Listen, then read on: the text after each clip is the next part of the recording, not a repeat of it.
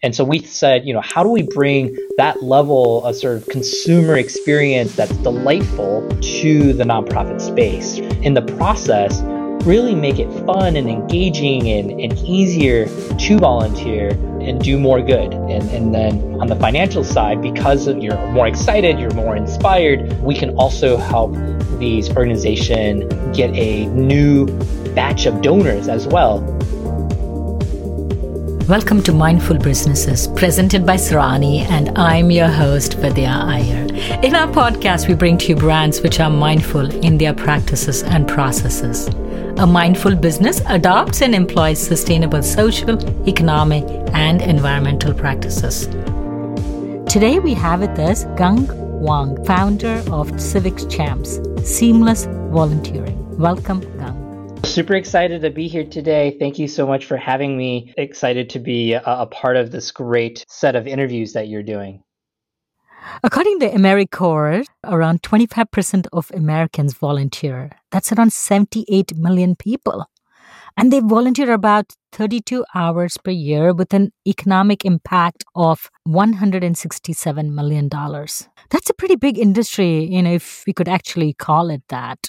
I think most people are surprised, both in terms of the volunteering amount, but also if you think about on the donations, if you include that, that's a big part of it too, right? And so we take it all in. The nonprofit sector is a $2 trillion industry, and Americans are very gracious and give $460 billion every year, roughly. How do Americans compare with other countries in terms of the volunteer hours and how much they give back financially and in terms of their time, say, as against Canada or Europe? Yeah, I think volunteerism in America is fairly unique. You can go all the way back in history with Alexis de Tocqueville and his sort of seminal work around democracy in America. And he talks about how even then, at the founding, how there was this unique element to American democracy around giving. And so, yeah, I would say it is a relatively unique characteristic that we have. In part, I think, if you talk to folks in Europe, I think oftentimes it is believed that the state actually should be handling more of these. In the US might be volunteer activities, and there really should be jobs. And there's some truth to that, right, in terms of the nonprofit sector sort of being a safety net, in part because the state is not actually providing those services. True. For instance, even in your schools, they probably need more special ed teachers, but we have classroom mothers who sometimes spend time doing special activities, Exactly. Reading with the kids and all that. And they could actually be jobs for people. Right. That's a very unique part of how we think about volunteerism and nonprofits compared to maybe some of our other fellow countries around the world. So have the number of volunteer hours increased because of the pandemic? Yeah, so there's two comments around that. So one is sort of a macro level observation, which is it's actually hard to track volunteerism today than it used to be. So historically, most volunteerism happened, in the context of a nonprofit agency, right? And you would go to volunteer at an agency, and that information is much more easily tracked. Whereas a lot of what you might still consider to be volunteerism or activism, there's a lot more ad hoc movements these days. That's actually much harder to track. So if you take, for example, the Black Lives Matter movement, if you take the Women's March, right, all of those things, right, are both activism, but in a lot of ways, it is, you could consider that also volunteerism as well. And so in the pandemic, if you zoom in now, what you've seen a lot of is the rise of neighbors helping neighbors or mutual aid groups where, I'm going to help the senior down the street who needs grocery shopping, and I'm just going to provide that level of support. That is certainly volunteerism and sort of community giving, but it's not as easily tracked, right? And so if you look at the official numbers, it's actually hard to sort of have that reflected. I would say, though, to answer the question more specifically, volunteerism on a whole has actually decreased during COVID. because so much of the formal volunteerism programs have stopped operating and now has started to pick back up. But there was a period of a couple of months where I think folks were really trying to get a lay of the land and figure out how to do it safely, right? And so as we've learned how to cope with COVID-19, some of those programs have really started to pick back up. But there was a couple months where you saw sort of a drastic decrease. Part of that was offset by this mutual aid or neighbors helping neighbors. But again, it's hard to quantify and compare apples to apples. Mm-hmm. And it is very easy now to do exactly what you do. You set up a Facebook page, invite a few friends and say, hey, I want to help our community and by giving back. And here's this lady or a family who doesn't have enough money for grocery, and people chip in, and so it's really easy to do that. Yep. Now with social media. Right. And that's almost exactly how a lot of these mutual aid groups got started, as they were Facebook groups, and they said, hey, invite everyone you know. If you need help, join the group and post here. And if you're willing to help, you can also ask for help. Obviously, very time intensive and hard to manage over the long term, but in the short term, it was incredibly powerful in terms of getting help out to people in need very quickly. And besides powerful, I feel it came from the heart, because often people gave because they could get a tax deduction, right? Yep. They didn't care. Here's my money. Go buy groceries. Go buy hand sanitizers for the people who need. I felt there was so much more authenticity in these small groups of people, the neighborhood community, which were organized around the pandemic. Absolutely. To your point, right? It really was just people saying, hey, how can I be helpful? And whatever is needed, they sort of rose to the occasion. And yeah, truly inspiring. I would agree. So volunteering helps the person who is being helped, but it also helps the person who volunteers. Mm-hmm. There are studies which show that volunteering helps you mentally and even physically by giving back, by reducing your stress, your anger, your anxiety. Yep. Yeah, you're absolutely right. So a little sort of other little known facts, right? Again, if we look at especially older adults, there's a lot of studies that show that if it helps you're sort of retaining your cognitive abilities, it helps with your social, right?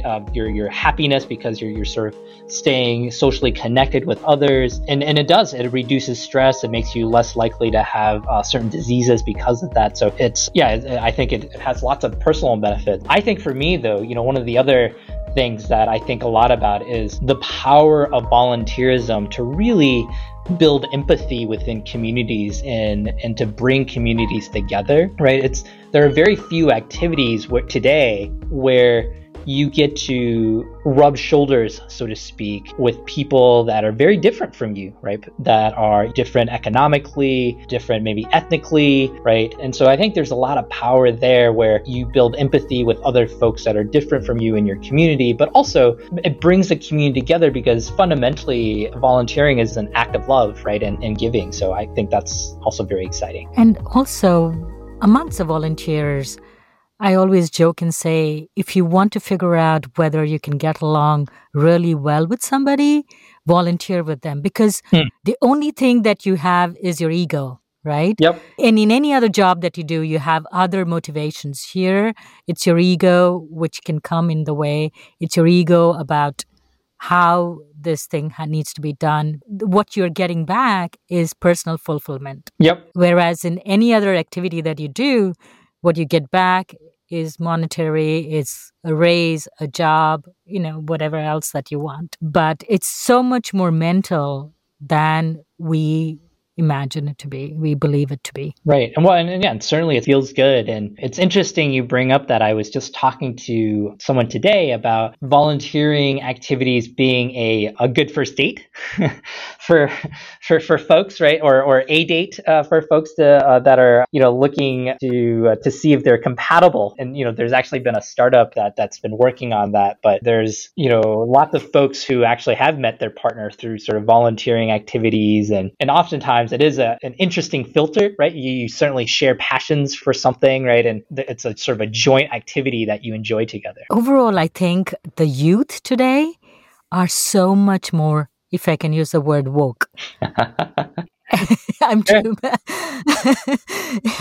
probably too old to use that word, but yes, it makes me feel so happy. They are so socially conscious. They want to give back, and even in the present circumstances, where so many of the college graduates don't have jobs and the pressure they're going through. I feel a lot of this is a byproduct of very different aspect of our American life. Yeah. When colleges decided that they wanted well-rounded students and they wanted students who had actually volunteered, who had actually done something for the community, Yeah. as a byproduct, they created this generation of 40 and under who are pretty involved in.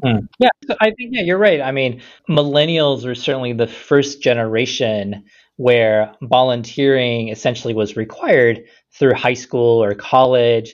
And then to your point, as colleges started to consider sort of, whether a student was more well-rounded and looked at these factors, it sort of spurred even more of that activity, right? So I think you're right in terms of the exposure levels are much earlier, right? And so then it just becomes a little bit more ingrained in what you do. So now about you.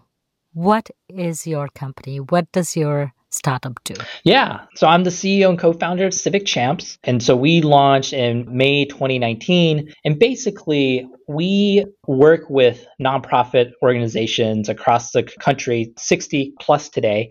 And we help them delight their volunteers and convert those volunteers to donors, right? And so we saw a need in the market where basically there's a lot of points of friction in the volunteering process. And fundamentally, what that means is that you actually get less volunteers and happy volunteers, if you will. And so we looked at the for-profit space for inspiration.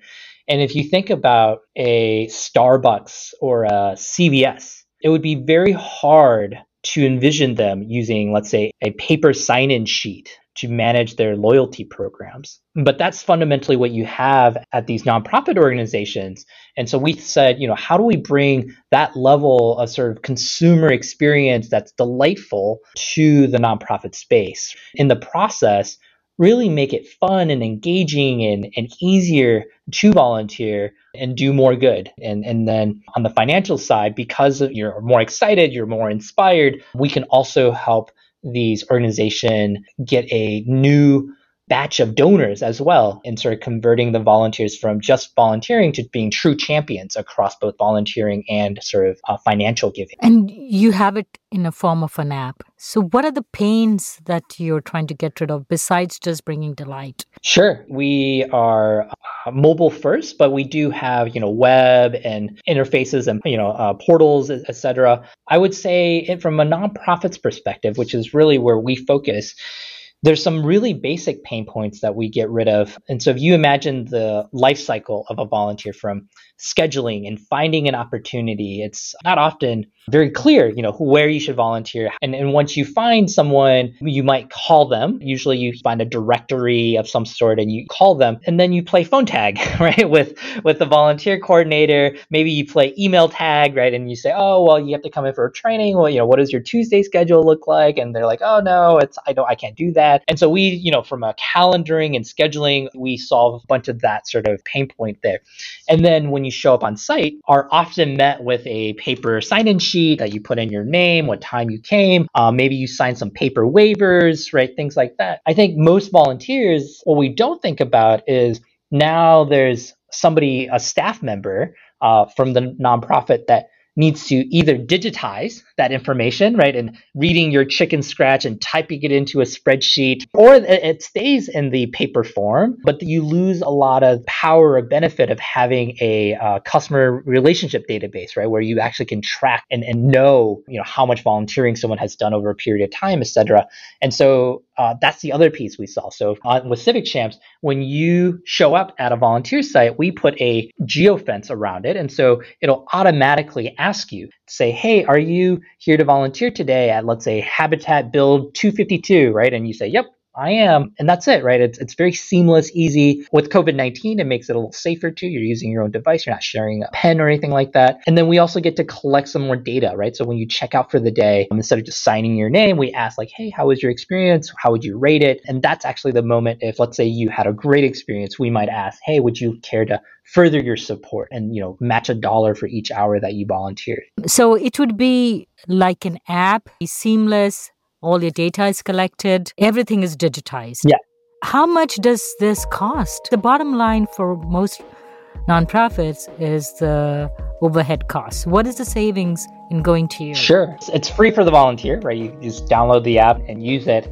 The nonprofits do pay a fee. We have a fairly wide range depending on the size and ability to pay. So anywhere between, $25 to $300 a month, depending on, the number of volunteers you're managing, etc. So we try to make it as affordable as possible. And one of the things we're looking at for the new year is offering also a freemium edition as well. And so, even for the smallest nonprofits, they can get started with us for free and use a lot of these time-saving tools, if you will. So you're located in Bloomington, Indiana. So are you nationwide, or where can people find you? Sure. We are nationwide. So we serve clients across 11 states and, sort of constantly growing on that. We have offices, as you noted, in Bloomington, Indiana, and also in Pittsburgh, Pennsylvania. That's our 2 office locations. And then we have some remote staff as well in other places. But those are our 2 home cities. How did you think of this idea?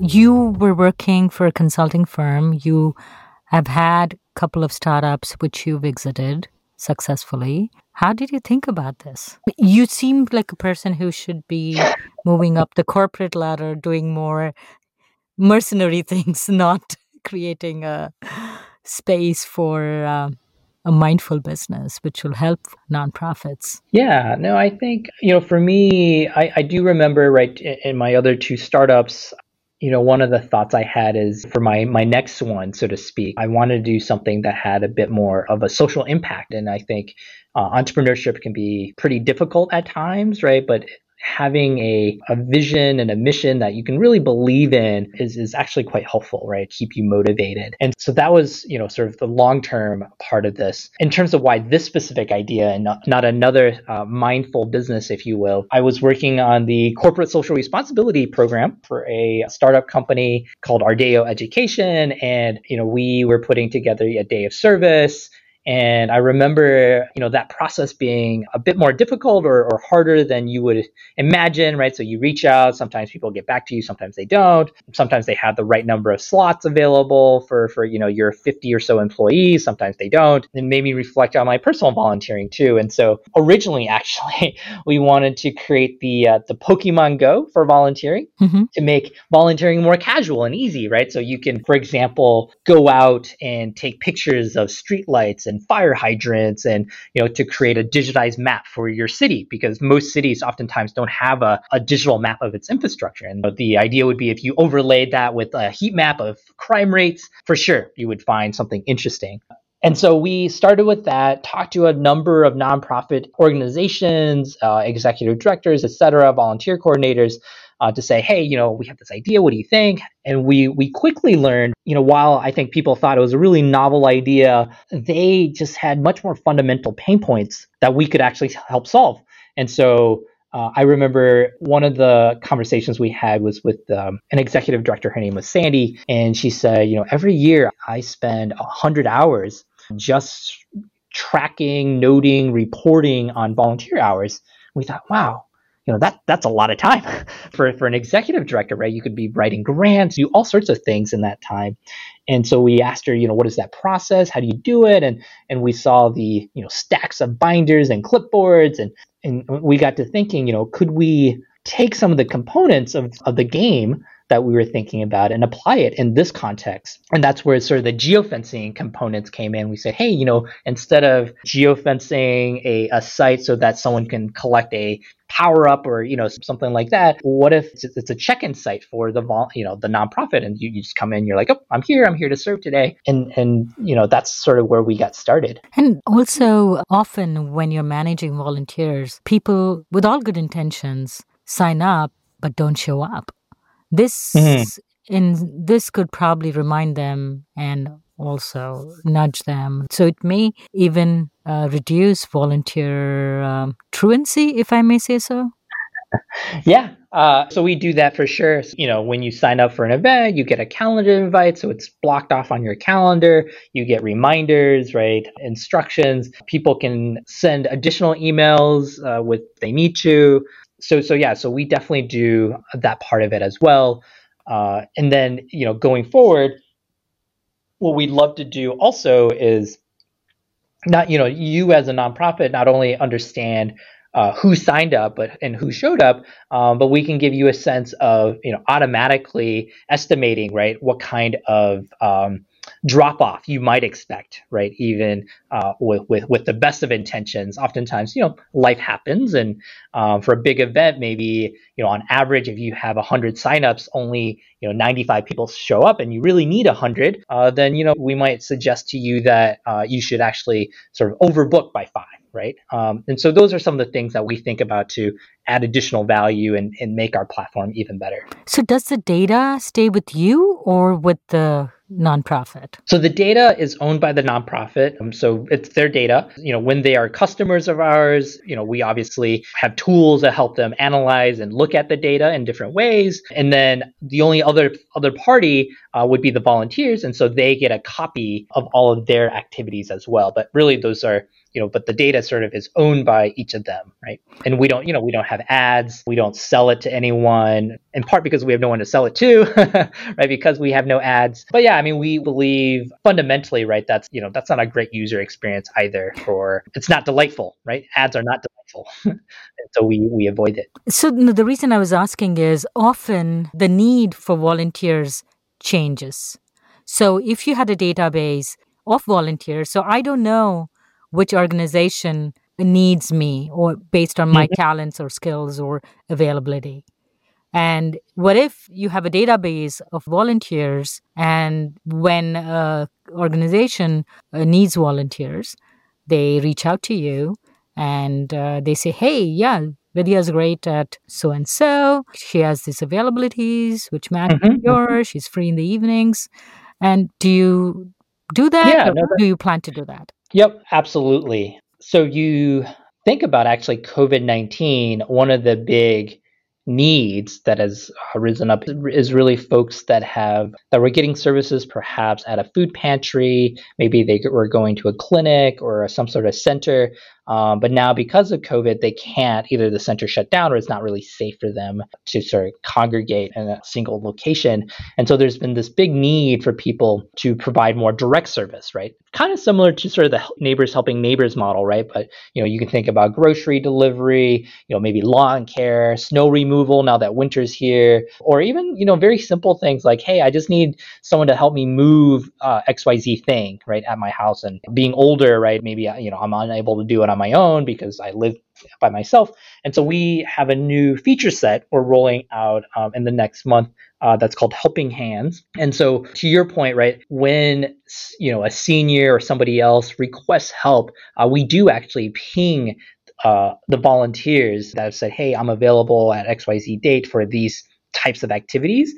They'll get a notification that says like, hey, are you interested in helping, someone with grocery delivery as an example? And so, yeah, that's definitely something that we'll be releasing soon. And then layering on top of that, I think it would not be a huge stretch then to start thinking about beyond sort of these direct tasks. How do you think about larger volunteering opportunities, right? Whether it's a half day or a full day at a agency. And so we will layer that in as well. So you would do the background checks in that case for the volunteers before they go and offer their services, because in the first instance, you're just managing the volunteers who come into the organization.